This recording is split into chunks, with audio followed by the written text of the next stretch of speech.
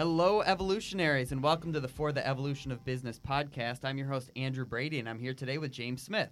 James earned a bachelor's degree in development and child psychology from SUNY Brockport before joining the YMCA, first as an intern, then as a program director, center director, executive director, and urban district executive, before taking on his current role as director of development and community engagement at the YMCA of Greater Rochester. He is also a 2015 honoree of the Rochester Business Journal's 40 Under 40, recognizing his professional accomplishments as well as his leadership in the community. Although he's constantly on the go, he's always makes time for family and as a number one priority. His wife and 3 children can often be seen at YMCA events, not only exuberantly cheering on James and his staff, but often participating and volunteering by his side. Thanks so much for joining us today, James. My pleasure, Andrew. Thanks for having me, man. So I have a background in psychology as well, but I love just that kind of was part of the way that you got into this field. But tell me where that kind of interest developed. Was that degree with the intent of doing something with youth, or how did you develop that interest in psychology? Yeah, so great question, Andrew. First, let me go back and say thank you so much for having me. And that was an outstanding introduction, my friend. Listen, I mean, I feel, I'm not sure if the right James Smith is in here, but I did my research on you. I appreciate that, brother. And yeah, to your question, I think my background, the passion for psychology and understanding human behavior came from my development as a young person in Rochester. So I was born and raised here, and I grew up on the west side of Rochester, Brown Street, West Main Street. Genesee Street was kind of the area that I started. St. Mary's Hospital at the time, that was my hospital where I went and, had some bruises and some scratches and some stitches sometimes, was where I kind of resided. And in that space, there were some challenges. My mother was an awesome woman, but she was a single parent. My father, my biological father, was a Rolling Stone. So people hear that song, Papa was a Rolling Stone. Unfortunately, I have dozens of brothers and sisters that I still haven't connected with because of that dynamic. And with that, my mom was really working hard to figure out a way to take care of myself and, at the time, my grandfather, who was elderly and he was ill. And so I remember watching her struggle as a young man, so the ages between specifically around 9, 10, 11, 12, in those 4 years of watching her struggle to pay the bills, to keep him well, and to also take care of me. And in that community at the time, the challenges of having positive male role models, it was a real thing. There were role models. There were individuals that were dynamic and charismatic and would talk to you about what they could do to help assist you in some of the issues. For example, he had some clothes on that may not be the most, in style. And so, we called our shoes Bobos back then. If you didn't have the kicks that were right, the Nikes or the Reeboks at the time, then you were wearing Bobos. And so they would talk to you and say, Jay, we can help you out with those shoes, brother. Can help you out with, your mom with some of those bills, especially I know your granddad is not doing well. And I think that with having lack of role models, a lack of a positive role model in my life, I started looking at that as an opportunity, because what I was seeing at a young age is my grandfather, who was my positive role model, male role model, wasn't available to do those things. And I saw my mother struggling financially. I often didn't see her because she would work 2 jobs. She was working a regular job and then she was bartending. And so I said, well, at that age, I need to be a man. And so at 8, 9, 10, 11, 12, that's not necessarily where you're not ready to be a man, quote unquote, or an adult to start taking care of things in that fashion, but you start to make those decisions based on what you're seeing. And so I started contemplating that, and I started looking at that, the bag boy, taking a bag and dropping a bag and taking an envelope and bringing that envelope back and getting a cut. I started thinking about those things. I fought it for a very long time. And so, a funny story I tell people often is my bus driver, who I still can't remember her name. You read this, right? Yeah. Amazing woman, bro. So, she would literally let me get off the bus first. She knew I sat in the back, and she knew that the individuals that I was running from or trying to stay away from were like, hey, James, you're going to do this. And I'm like, yeah. And I'm still fighting it because I know it's not what I want to do, but I see it as a potential. And she used to allow me to get off that bus first. She called me to the front, tell them to sit down. Y'all need to sit down. Don't move. Baby, come here. Come on now, honey. And she was so sweet, had a Southern style tone to her voice, very loving. And she said, baby, you ready? I'm like, yes, ma'am.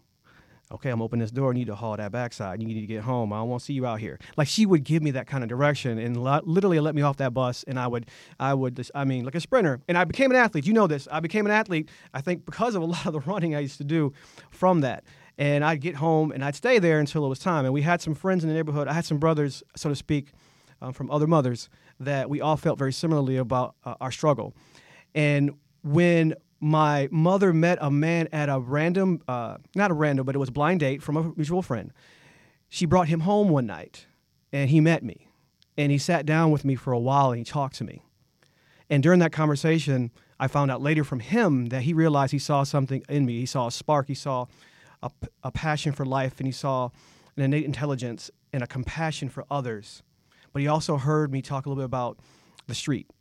And I was, using certain language and talking about, thinking about helping my mom's out. And he knew at the time when he met me, I was 11, almost 12, in that range. He knew I wasn't, how am I helping my mother? But he also came from Rochester, so he knew what I was thinking. And he invested in me. Like, he literally started investing time with me. He'd come over to see my mom, but actually he came over to see me. Wow. They actually didn't connect as well as I thought from my view. Later on, I found out it kind of took some time for that slow burn of a connection and that love. But he started coming around to see me, and he did this wild thing. He just, a random act of kindness, he invested in my mother and I, even though they weren't fully dating yet. And he helped us move out of the home that we were staying and put me in a different community to focus on my education. He knew I was running every day. He knew I was contemplating joining and starting to do some things that may lead to a very short life, or it may lead to retirement on the street as early, right? So, and sometimes you get into that life, though it brings you short-term gain to help your family, it doesn't give you long-term gain to plan for retirement and to think about grandkids, all those things. You just in the moment, I need to get these resources to help my family. He saw that. He saw the potential in me, and he said, okay. And so he moved us, and he invested and helped us with the rent, and they weren't even together yet. They weren't even together. He just invested in me. That kind of love for someone you don't know, but you have a connection with so quickly. He took that risk with me and my mom, and it allowed me to focus on my academics, focus on myself. And during that time, the brothers that came up with, they didn't leave the neighborhood. They stayed in that space. And so what happened, very similar situation for all of my other brothers, in the sense where we had single parent, strong women, all of them strong women, but we're missing that positive male role model. And so when I got out into my new community in Greece, New York, and I was just focused on academics, playing sports, basketball, running track, you name it, they're still trying to survive and still dealing with the same things. And when I was about 15, 16, I realized I had lost one. He took his own life. And the other two brothers, one is serving a lifetime sentence. And another brother, I don't know where he is. I still can't find him. And I realized around that time that I was given a blessing. I was giving something that I didn't ask for. It was just given to me. It was an absolute gift. There's no other way to look at that. And the only way you can take a gift like that, and I didn't have the language yet at that age, was you got to do something for others. And so at that time, I started falling in love with other kids. I want to help kids. I was young, and someone helped me. And so I started helping kids in the neighborhood where I was at. It's natural, man. I teach them how to play ball, teach them how to catch, teach them how to swim. You name it. Whatever it was, I wanted to teach them. And I started really, I love this. I love this. And as I graduated from high school, I went to SUNY Brockport. And so, first in my family to do that, right? It was an awesome thing. So we breaking generation. Thank you so much. Breaking some, some generational challenges for our family to set a new precedent for my kids. Now I have my son 18, my two daughters, my 16-year-old and my 13-year-old. My wife Kylie, she's done an amazing job. God bless her. I'm so glad she chose me. But we setting a new bar. But in that time at Brockport, I realized social work and psychology were the two areas that I really wanted to focus on. How to get resources to those who may not have them and may not know how to get them, and then also understanding behavior, because the choices some of the brothers that I grew up with made, it wasn't because they were bad people. It wasn't because they didn't have talent, that they weren't highly intelligent, but they were in limited spaces with limited resources and support. And so I wanted to take my opportunity with my education and bring that back and then pay it forward. And so I took that and I found a non-for-profit called Lewis Street Incorporated as an intern from SUNY Brockport, right here on the east side of town. Now, knowing back in the day, west side, east side, not so much, Andrew, but I knew the neighborhood in a sense because I've been over here a couple times and we leave quickly, but I knew it was very similar to the one I grew up in, dealing with poverty, institutional institutional poverty, structural racism, some of those things, just systems in place. People and kids and families dealing with the same challenges, trying to get up every day and figure out how to take care of their family. That found the base of the pyramid, right? And so I fell in love with that community because I saw myself. I saw young people, young ladies and young men that looked just like me, sounded like me. I saw the spark in them. I saw the parents and the aunties and the grandparents and the uncles trying to figure it out. And I realized we need more of us. I need more of my now adopted father, the man that eventually fell fully in love with my mom too, and she fell in love with him. And now they're married and retired in Florida together. We need more individuals like that to invest in others and not have an agenda outside of this is the right thing to do, and it will lead to opening up more doors. I'm sitting here with you right now talking about my journey and then eventually the why and what we're doing here as a whole in the community because of that man taking a risk on me because he saw something. That's it's not only a moral obligation for me, but for others. How do we be more conscious in our efforts? Not to judge, not to snap to judgment, but to say, okay, I see someone struggling.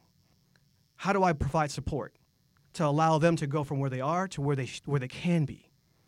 Right? And so that's where I kind of found that niche, and I loved it, and I started working with families, and I started having real conversation with those kids, and like they used to call me Mr. James, and they're like, Mr. James, you don't understand us, you don't know where we come from, bro. You go to college, you don't understand. And I said, hold on a second, let me tell you my story. And they like, really? And so it gave me a level of authenticity with the kids and the families. But also I expected, I was like an accountability partner for my preteens. That was my jam. Like preteens was my group because that was where I got saved, right? And so that was my first group. And from there, it just took off. And literally, my Y journey began as Louis Street Incorporated ran into some financial challenges, became Community Place of Greater Rochester, which is now still here today, which is awesome. And during that transition, the new facility on 53 Louis Street was being reinvested in and redeveloped. But unfortunately, financially, some of the things they needed to do, they could not do. And so they were going to have to change the way they operated the program. And at the time, I'm working for an agency that was serving hundreds of families in one of the most impoverished communities, trying to build pathways to success. And the United Way and the YMCA and the board for Community Place of Greater Rochester and the board for the YMCA came together and said, well, listen, we can, run and operate this facility. And we can provide support for the families. We do youth development, right? The YMCA, that's one of their pillars. And so literally, brother, we all got let go officially in one room together. Here's our slip, thank you for your service. And then we got hired by the YMCA, all as a staff team. And then that's where we talk about drinking the Kool-Aid, like at the Y. That's where I knew the YMCA, because that was really my first introduction into the Y, was an organization about helping others and providing opportunities. They were change agents. They saw our CEO, and still to this day, George Ramel, he was the guy who came in. And I met him the first time. He's different, he was a big 6'2", just a big personality and a big physical person. And I said, this man gets it. He's an ally. He understands. And he wants to be a part of a solution. And so I was like, whatever I can learn from this experience with the Y, I want to, because my philosophy and their philosophy align. And so from there, they allowed me, as you read in my intro, they allowed me the opportunity to grow and develop other staff. They saw my passion for the kids and families I was serving. They gave me an opportunity to be promoted and say, I want you to do that with your team. I want that to permeate throughout our YMCA, Louis Street YMCA. And so I was like, yes, I would be honored to take on that challenge. And from there, it continued to grow. And it was all about partnerships, too, because I felt like you got to bring people together to build resilience, to help families reach their full potential. It's not that it's not there. We have to unlock it. We have to be a part of them unlocking their own potential because it's already there. Absolutely. Talent is everywhere, but opportunity is not. Thank you. So fast forward almost 19 years with the YMCA, I've done all these levels of leadership, and all the while my vision and my passion has been that about how we build resilience to lift up communities and how we connect communities, right? It's got to be a partnership. Even within our own YMCA, working with our suburban operations, I know we're going to talk about that today as well, and finding ways we can have common ground. Because we are, our community is still a little bit, it's very much segregated because of mobility, right? Absolutely. And so we have an opportunity at the YMCA to connect. So let's get into that a little bit because obviously, you had a passion for this and you were already, paying it forward, all the opportunities that you had. But then this vision and this mission of the YMCA really drew you in. And I think most people, unfortunately, only know of it as the gym, or they know of the song that it's fun to stay at the YMCA, right? But there's so much more to it than just fun to stay and to get a workout. So what was it about this mission that really drew you in and made it clear to you that this was a place that you could both have a great impact and have a great career?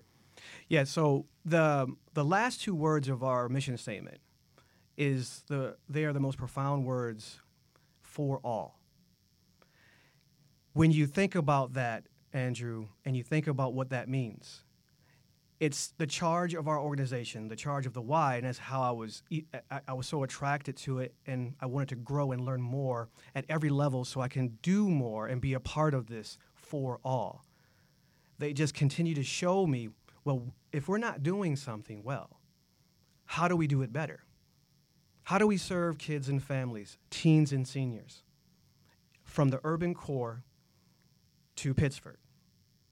It's for all. How do we grow to serve individuals with diverse abilities? Not disabilities. This is the mindset of the YMCA, right? It's asset-based, man. It's so powerful. Diverse abilities. How they may come through the Y or come to the Y. How do we start to move that way or move our facilities in a way where we can start to serve that for all? Our passport membership, just for an example, that we will financially assist, being a charity, knowing that regardless of your ability to pay, Andrew, I'm going to find a way, and directly in my current role, I'm going to find a way to connect with a friend who has the potential to provide resources to help scholarship those who need the support, because we are for all. If your mission statement says those two words at the very end, that has to be your charge. And so from every operation, 17 plus operations across the region, even in Corning, our overnight camps in Penn Yan and in the Adirondacks, for all. So looking through that lens is really what attracted me to the YMCA, but also why I feel it's so relevant for us to talk about what we're doing for the community, but also what we can still do, because we still have so much work to do. Yes, everyone knows us for our facilities when it comes to health and wellness, absolutely. But they don't know that we're the leading, some people don't know that we're the leading program or facility or not-for-profit for child care, youth development, right? We have 3,000 kids in programs all across the county, from urban to suburban regions. So our curriculum, our 9 core components focus on lifting up children and to give them the resources to be successful, right? The importance of supporting those families that need a place to trust, and then holding us accountable. We know when we need to grow, having those conversations, looking at ways across our spectrum. And really another piece about the why that I love, and we don't talk about it enough, is our setup. We have what I call a metropolitan YMCA setup. So our suburban YMCAs throughout the region are maybe operationally doing very well. So there is a revenue surplus that's intentionally put back into our urban core programs. Because we think about economic disparities. We know that median income for Market View Heights as compared to Pittsford is astronomically different. So what do we do as a YMCA? Well, we take the surplus, operational surplus dollars, and we reinvest those into our urban core operations. And so our 5 operations currently in the city, Carlson, Maplewood, Monroe, Southwest, and Lewis Street, those YMCAs are lifted up by those operational dollars to ensure that there's equity and access. And we know as an organization that we can't stop there. And in my role, I'm looking for opportunities to expand and enhance our resources and our ability to support in the urban core. But because we have this, it allows us to support these Ys, our Ys in the city at a high level. So I don't want same thing. So you come to a Carlson, you go to Shotland, right? You come to Shotland next week. It's going to be very exciting, brother. So you go to Shotland, you want to meet a personal trainer and talk about your wellness journey, right? You want to come to Carlson, talk to a personal trainer about your wellness journey. Absolutely. That's why we have a Metropolitan YMCA set up to allow those dollars to be infused in to have staff, program, and facilities for those things. So those are some of the things that attract me to the Y. And it also talks about the breadth and depth of the YMCA. We also have a division in the Y right now called the Community Division. It's a program specifically set up to be in partner with our school district, having Y programs embedded in nearly 10 schools throughout the city to provide our enrichment and enhancement to build off what's happening in the classroom. That's a whole nother part of what we do as an organization, pre and post assessments to see how our kids are doing from a social emotional standpoint. Because we realize social emotional wellness is the key to allowing kids of all ages, youth of all ages, to unlock their full potential. That's a whole nother wing. Our aquatics program, we swim. Yes, we talk about swimming, but we focus on, we don't talk about our safety around water programs at all of our camps, ensuring that our youth are getting lessons at camp around how to be safe in the water and then how to learn how to be safe in water. One of the top 3 reasons that students, African American, Latino students, youth of black and brown, right? Black and brown youth like myself. One of the top 3 reasons that they pass is around drowning, being safe around water. So we talk about for all. It's great that we have great swim programs that may be accessible to our more affluent community, our more stable community, but those programs have to be the same across the board, and that's what we try to do. Yeah, when we're talking about kind of bridging those gaps, I think that's one of the biggest challenges for Rochester. Certainly divides across racial lines, but by the nature of things, that often ends up being city to suburb lines as well. Right. And so, in addition to having some of those suburban YMCAs able to support some of those in the city, I know that you've been really active in other partnerships. I know that in some of your past experience, I was reading about different partnerships you'd have with Nazareth or with McQuaid, where you'd try to bring more students together as well, because I think that's a big piece of it, is unless we see our collective kind of shared fate as Rochester, that you do need inclusive prosperity for all, for it to be a sustainable prosperity for all. Yes. And so tell us a little bit about some of those ways that you kind of start to bridge some of those gaps with some of those community partnerships. Yeah, so one of the things I love about, so we talked a little bit about, in broad strokes, about partnerships and community organizations and connecting with others. Being really intentional, Andrew, around those components. So, for example, the Nazareth relationship we've had for probably almost as long as the Lewis Street location's been a YMCA, so almost 20 years, I would say. And that was a specific example of working with their Partner for Learning program at NAS, having their young people, have their students come out to our locations Monday through Friday in the afternoon. Initially, the program is about tutoring, right? So helping with homework assistance and other support, but evolving from there, because what we were trying to establish is, one, a population of kids that can come into a community and learn more about that community and the richness of that community. Because we talked about upperly mobile, you can choose your community. If you don't have those resources, you can't. And so right now, self-selected segregation kind of happens in Rochester, in the region, right? We have 90+ % of one population in the suburbs and 90% of a different population in the city. So the NAS program was a way of bringing young people together with our youth to build bridges, to your point. So tutoring, support, mentorship, but also learning more about the uniqueness of other cultures and other communities to build empathy and understanding, right? Because you can't do that unless you have a connection. It's hard to do that through social media. It's hard to do that through devices because it's not tangible. It's not real. It's not authentic. We're not together, you and I sitting together, having a conversation and learning about each other. But that program allowed for that to happen. And with that program, the partners were outstanding of helping us get our youth to campus. So think about this, right? So from where we are, it takes about 15 to 17 minutes to get to NAS, right? For some of our kids that we're serving in the urban core, that is a whole nother country. Mm-hmm. I feel like I'm leaving Rochester completely. I'm not even in the same county anymore. Like I'm across the sea. And so we wanted to be able to show realistically that's not the case, that this is one of many great institutions of higher learning in your community, not too far away, that you can access. So like I went to college because I was given an opportunity. Right? I was given an opportunity to move into a different environment to focus on my academics. Well, this is what the Y is trying to do with partnerships like NAS and others. You don't have to leave your community to have that environment change. You bring people to that community to build a new type of environment that's supportive of your reaching your full potential and your dreams. So bringing people in, one, allows them to experience a new world and see the richness of it. and the assumptions and the prejudice can start to dissipate, right? Because now you're seeing it. And also for the youth that are in the communities, you see there's all types of possibilities. You continue to add to the menu of things you can choose from because now you've seen it and it's real.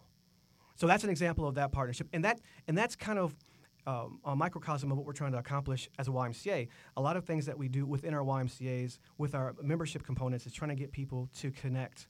If you have a passport membership, pay for financially assisted, scholarship, however we want to define it, you can access any YMCA. So my goal is to get people that are going to Carlson, are going to Monroe, going to Southwest, to go to Shotland. It's their why too. Because when we do that, when we come together, there's an opportunity for organic dialogue and connection as well. You can be intentional about providing the space for those to come together and then allow for organic conversation. So it's kind of part and parcel, both pieces. And that's really a focus of what we're trying to do at the Y, and it kind of shifts into our diversity and inclusion initiatives at the Y, which is focused on how we serve our members in our community, how we reflect. That means how we attract talent and train talent, and also create a culture and environment where people want to be a part of it, right? And so it's incumbent upon us to do those things so we can serve our community both internally and externally, building those bridges. We can't, so I love this line, diversity is creating a space, inclusion is making sure people want to actually be in the space, right? And so that's what we're working on now. It's always work. It doesn't just stop, right? It's never like, oh, great, we've made it. No, it's always a work in progress. And our commitment to the work is where the partnerships for me, where the Y's allowed me to be a part of that, is working with all of our operations. We have leaders at every single location that are committed to the work. And now our job as an organization is to have that permeate up and down and out. Right, so up to our senior team, which is all in, down to our frontline staff that are brand new coming in. Hey, what are we trying to do? We got to do a better job. We have an opportunity to increase that, but also out into our communities. And how do we partner with others like NAS, like United Way, like ESL, like other agencies, and organizations, and foundations that are like-minded that want to see that work. And right now, what's exciting, there's so many things going on at the Y. Andrew is exciting. Shotland, our metropolitan setup to help support our urban core, all those things. But really what's exciting on top of all that is right now we're being intentional about partnerships. And since going out and talking to everybody that wants to be a part of this work, right? Equity and access. How do we do that? Because we want to grow. That's the key. We want to continue to grow. I always kid people when I sit down and talk about this work. I want to sit back on my porch. You're young, so I want to make it to at least when I'm sitting on my porch in a rocking chair. Maybe I'm retired, I hope, and I'm watching grandkids. Maybe I'll be blessed to have great grandkids. Oh my goodness! And we're talking about how Rochester came together as a community. The greater Rochester region came together, and we solved systemic poverty. Right? That is my dream. And how do you get to that dream? Well, go back to our mission, for all. And within that, how do we partner with other organizations and foundations and individuals to make that happen? And creating spaces for courageous conversation is critical, and that's a big part of our D&I work. And that's kind of how we focus on collaborations, because that's how we move things forward. And sometimes it won't be, as I say, for lack of a better term, pretty, but we have to have those conversations, and the YMCA is committed to that. And we know we have room, like I said earlier, we have room to grow, and that's why we're here. Yeah, I think that the diversity and inclusion conversation is really a part of the DNA of conscious capitalism, because I think that, as you're saying, that vision that you have for Rochester, and I share it, I think that businesses have to not only be a part of it, but they have to be leading a big part of that change in terms of creating more inclusive cultures and the ways that they're interacting with the community. And so I love it because I think that whether it's a nonprofit organization or a for-profit or the government, I think every time people get together to work together, there's a culture that develops. If you define culture as kind of the unspoken norms and agreements and behaviors that we have for each other. So are there specific kind of best practices? Because I think, it's a human nature thing. It doesn't matter the industry or the sector. Are there best practices in terms of kind of diversity inclusion, whether the ways that you hire or the ways that you develop leaders or different things that you are doing? Because I know that at the YMCA, you are really leading by example in terms of the way that you're creating an inclusive culture. Yeah, so one of the things that we've done, and it's interesting because we're wrapping up a strategic plan. So the 2020 is the end of our previous plan as an organization. And one of the things we were really intentional about was making sure that diversity, inclusion, and equity work was at the center of our boxes. We had like 12 boxes that we have to focus on as an organization. But I love the fact we were purposeful about making sure that that was the center. So everything was connected to it, right? It's a mindset shift. And to your point, unspoken culture, right? What's the norms? Unspoken norms, right? All right, everything's connected to this. What are we doing to support this? Because everything permeates out from the center, right? And so now we're moving into our next 5 year, and we're building that as we speak. It's really exciting. We're doing that right now. And one of the things we're doing is we have a diversity and inclusion committee that's made up of staff and community leaders.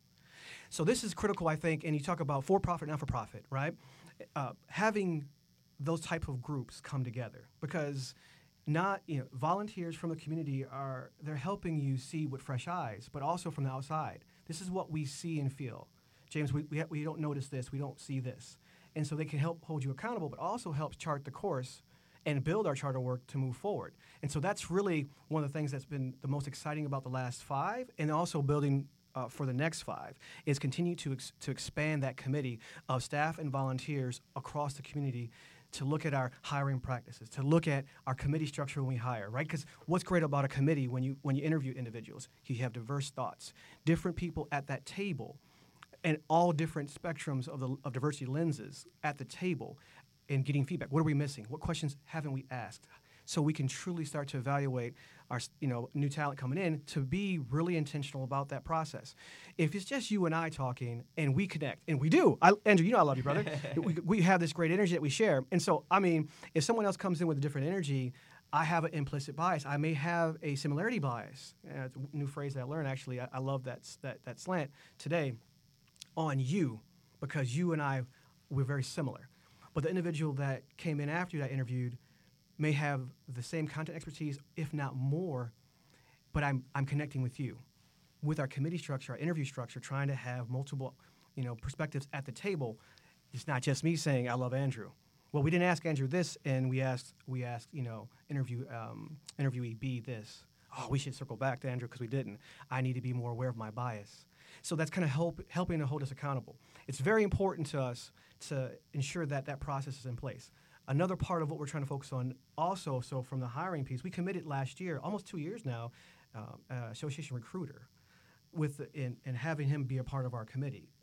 Purposefully, because we wanted to start looking at how are we reflecting our communities.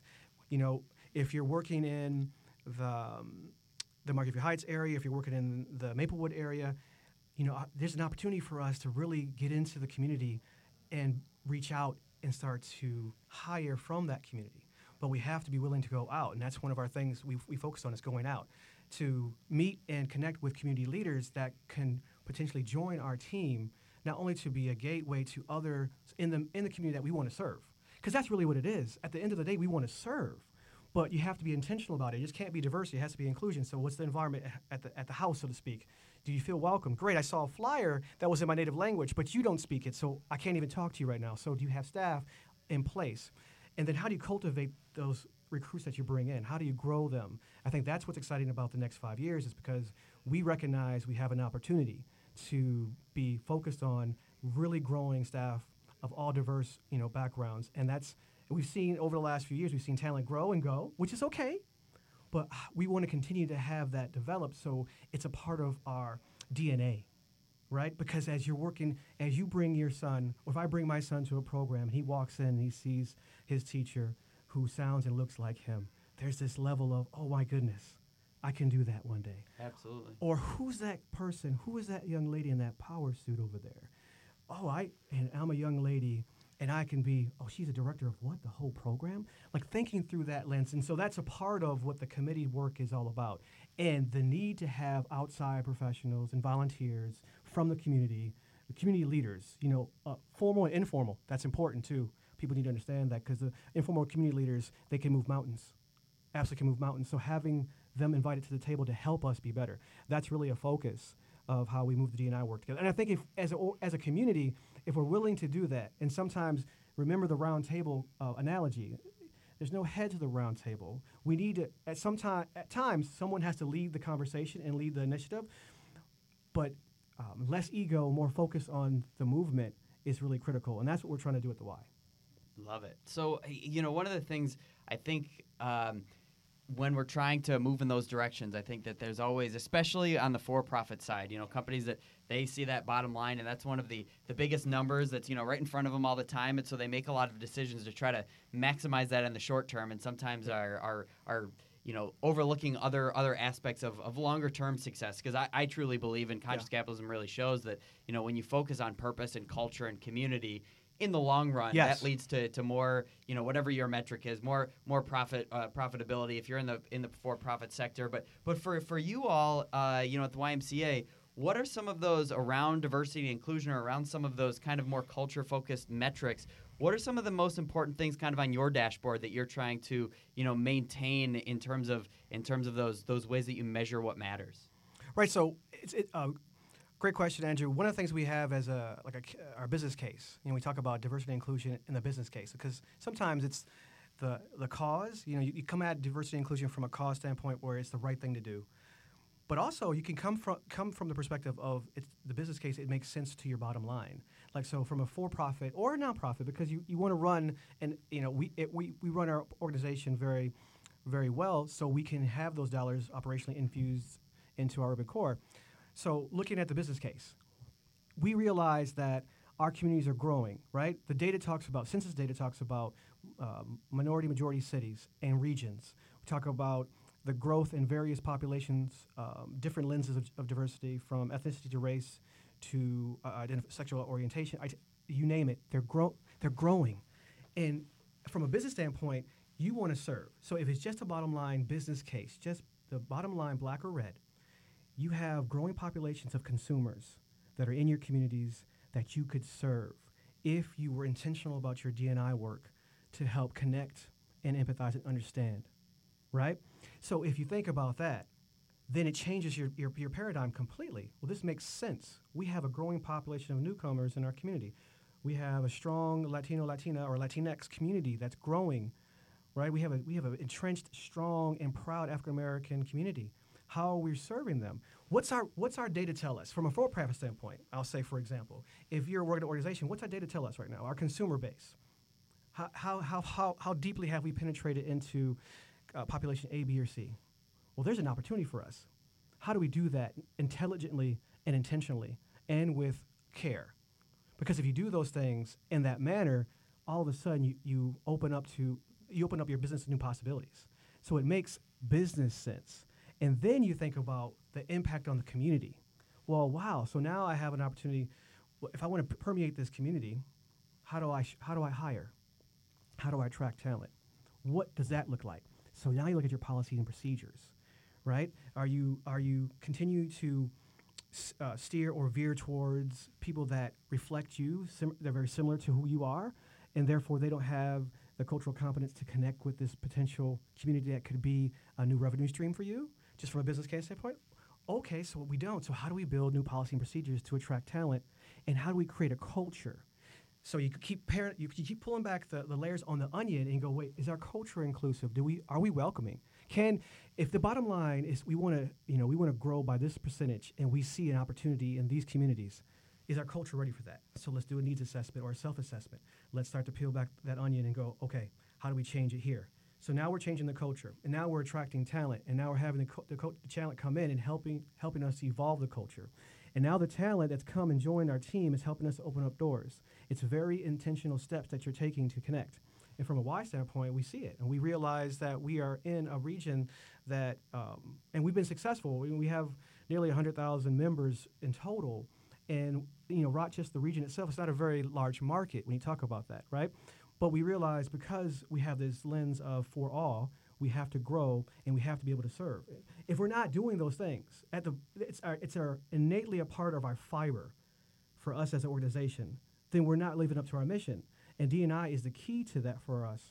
And so in our philanthropy, how we raise money and how we raise friends and resources to support those who need, to give them a hand up so they continue to grow, it has to be through that D&I lens, to be culturally sensitive to who we're trying to serve, as well as to the individuals that we're asking to help us, and giving them the business case as well as the social case and how it ties together. I think that's a really important piece. And I would strongly urge businesses, for-profit world, to think about it from that perspective. Look at your data. Who are you not serving? What could that mean to your bottom line? I read a stat this morning, and I'm getting the website wrong. It could be, I want to say it's PwC, but it could be someone else, and I'll get it right for you, Andrew. But it talked about you're missing 15% of, they talked about 15% of for-profits are missing 15% of revenue with the fact that they're not serving diverse communities. There's 15%. 50% of they have a 15% jump in their bottom line year over year if they were thinking differently in how they serve those communities, starting with their culture, their attraction strategies, and then reaching out to the community. So somehow, I don't know how, but we're almost out of time. But the good news is, even though we've just scratched the surface, the good news is that we have a Conscious Capitalism meeting coming up where we're going to be able to learn a little bit more. First of all, see a beautiful new facility. Yes. So tell us a little bit about what people will see, but also maybe some of the things that they'll learn in terms of maybe even more of these and being able to ask questions of how to build that more inclusive culture in their own organizations. Yeah, so we're in for a treat. The Shotland YMCA is beautiful, 140,000 square feet of space, and it was our kind of first full step into that universal design concept of trying to build a facility that however you enter, you can access it, right? And so if you're coming with assistance, if you're in a wheelchair, if you're coming with a person, how do you both get in? How do you both access all the resources from the spin studio to the pool? Those things were thought of because as an organization we've been trying to grow and think through the lenses of diversity and how to support. You're going to see some of the most breathtaking spaces this side of the Mississippi. I'll be silly for a little bit. And I'm really excited about that. And what you're going to get a chance is to meet some great staff. So many of the team there have been a part of the D&I work for a long time, so to give that extra lens.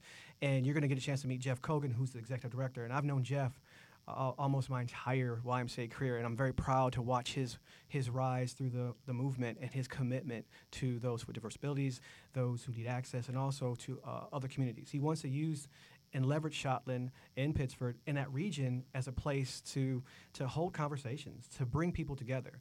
What you're going to see also that night is just so many people coming in from as young as 6 weeks and to our elders, our wise ones, in their 80s and 90s, using that facility. And it's just an amazing resource. What we're excited about as well is we didn't see it being this big this fast.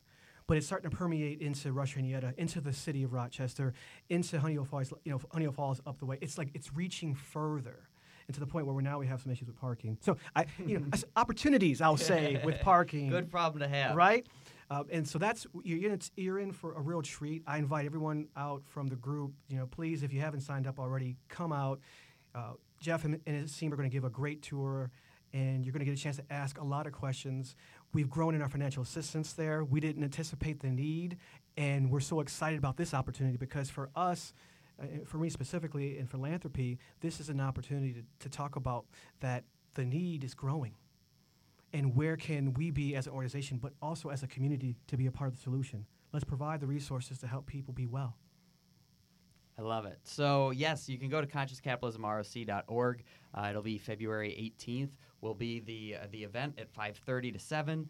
You'll get to see a little bit more, certainly be able to ask questions around the diversity, inclusion, equity work. And if you're listening to this after that, just one more reason to get subscribed so that you don't miss out on future opportunities so that you hear these episodes as soon as they're released. But, James, I just wanted to ask you one final question. It's really around just having so much respect for, again, we started hearing your story growing up and the leader and in the leadership roles that you've taken on. What have you evolved as a leader? How have you evolved, and what might you say to someone who's either just at the beginning of their leadership journey in general, or maybe just at the beginning of kind of that more awareness and intentionality around diversity and inclusion as a leader? Any kind of advice that you'd give to folks that are listening in and on that journey? Yeah, so young leaders or new into leadership, or they're starting their journey to become leaders, remember that you have power. that you have the ability to make change and to influence others' hearts and minds. And that's something I learned during my journey. And just a quick aside, I remember when I first started, when I went from an intern to a staffer, one of my very first supervisors at Lewis Street sat me down in her office and looked at me, and she said, "You're a dynamic leader of young people. I need you to do that for other people, your colleagues, your cohorts. I need you to lead. Don't be afraid to understand your power and your influence. And when you're doing that, make sure you align yourself with people that can help you grow. Sponsors, mentors, and coaches are critical. I have so many in my life of all ages and backgrounds that have helped me grow so I can serve. And having those type of people, my board of leadership, I call it, my board of leadership, helped me grow as a leader, allows me to serve others. And so now I have the privilege and the pleasure and the honor of being on people's boards now as a mentor and coach and sponsor, so I can pay it forward from that perspective. Don't be afraid of that opportunity. Seek people out that are different from you, that are different in multiple ways, perspective, ideas, concepts, because they can enrich you. It changes the way you see the world. I know I had that in my life, and it really reframed how I approach things. And I evolved as a leader because of that. And it allowed me to be the man I am today, the husband and the father. Wow. Well, thank you so much for your time and maybe more importantly, for all the work that you're doing each and every day. We're really lucky to have you here in Rochester. Thank you. Lucky that you decided to pay it forward. Thank you very much, Andrew. It's been a pleasure, sir. Thanks, as always, to all the evolutionaries out there listening across more than 30 countries around the world. We hope that you found it to be both inspirational and full of actionable insights to guide you on your own evolutionary journey.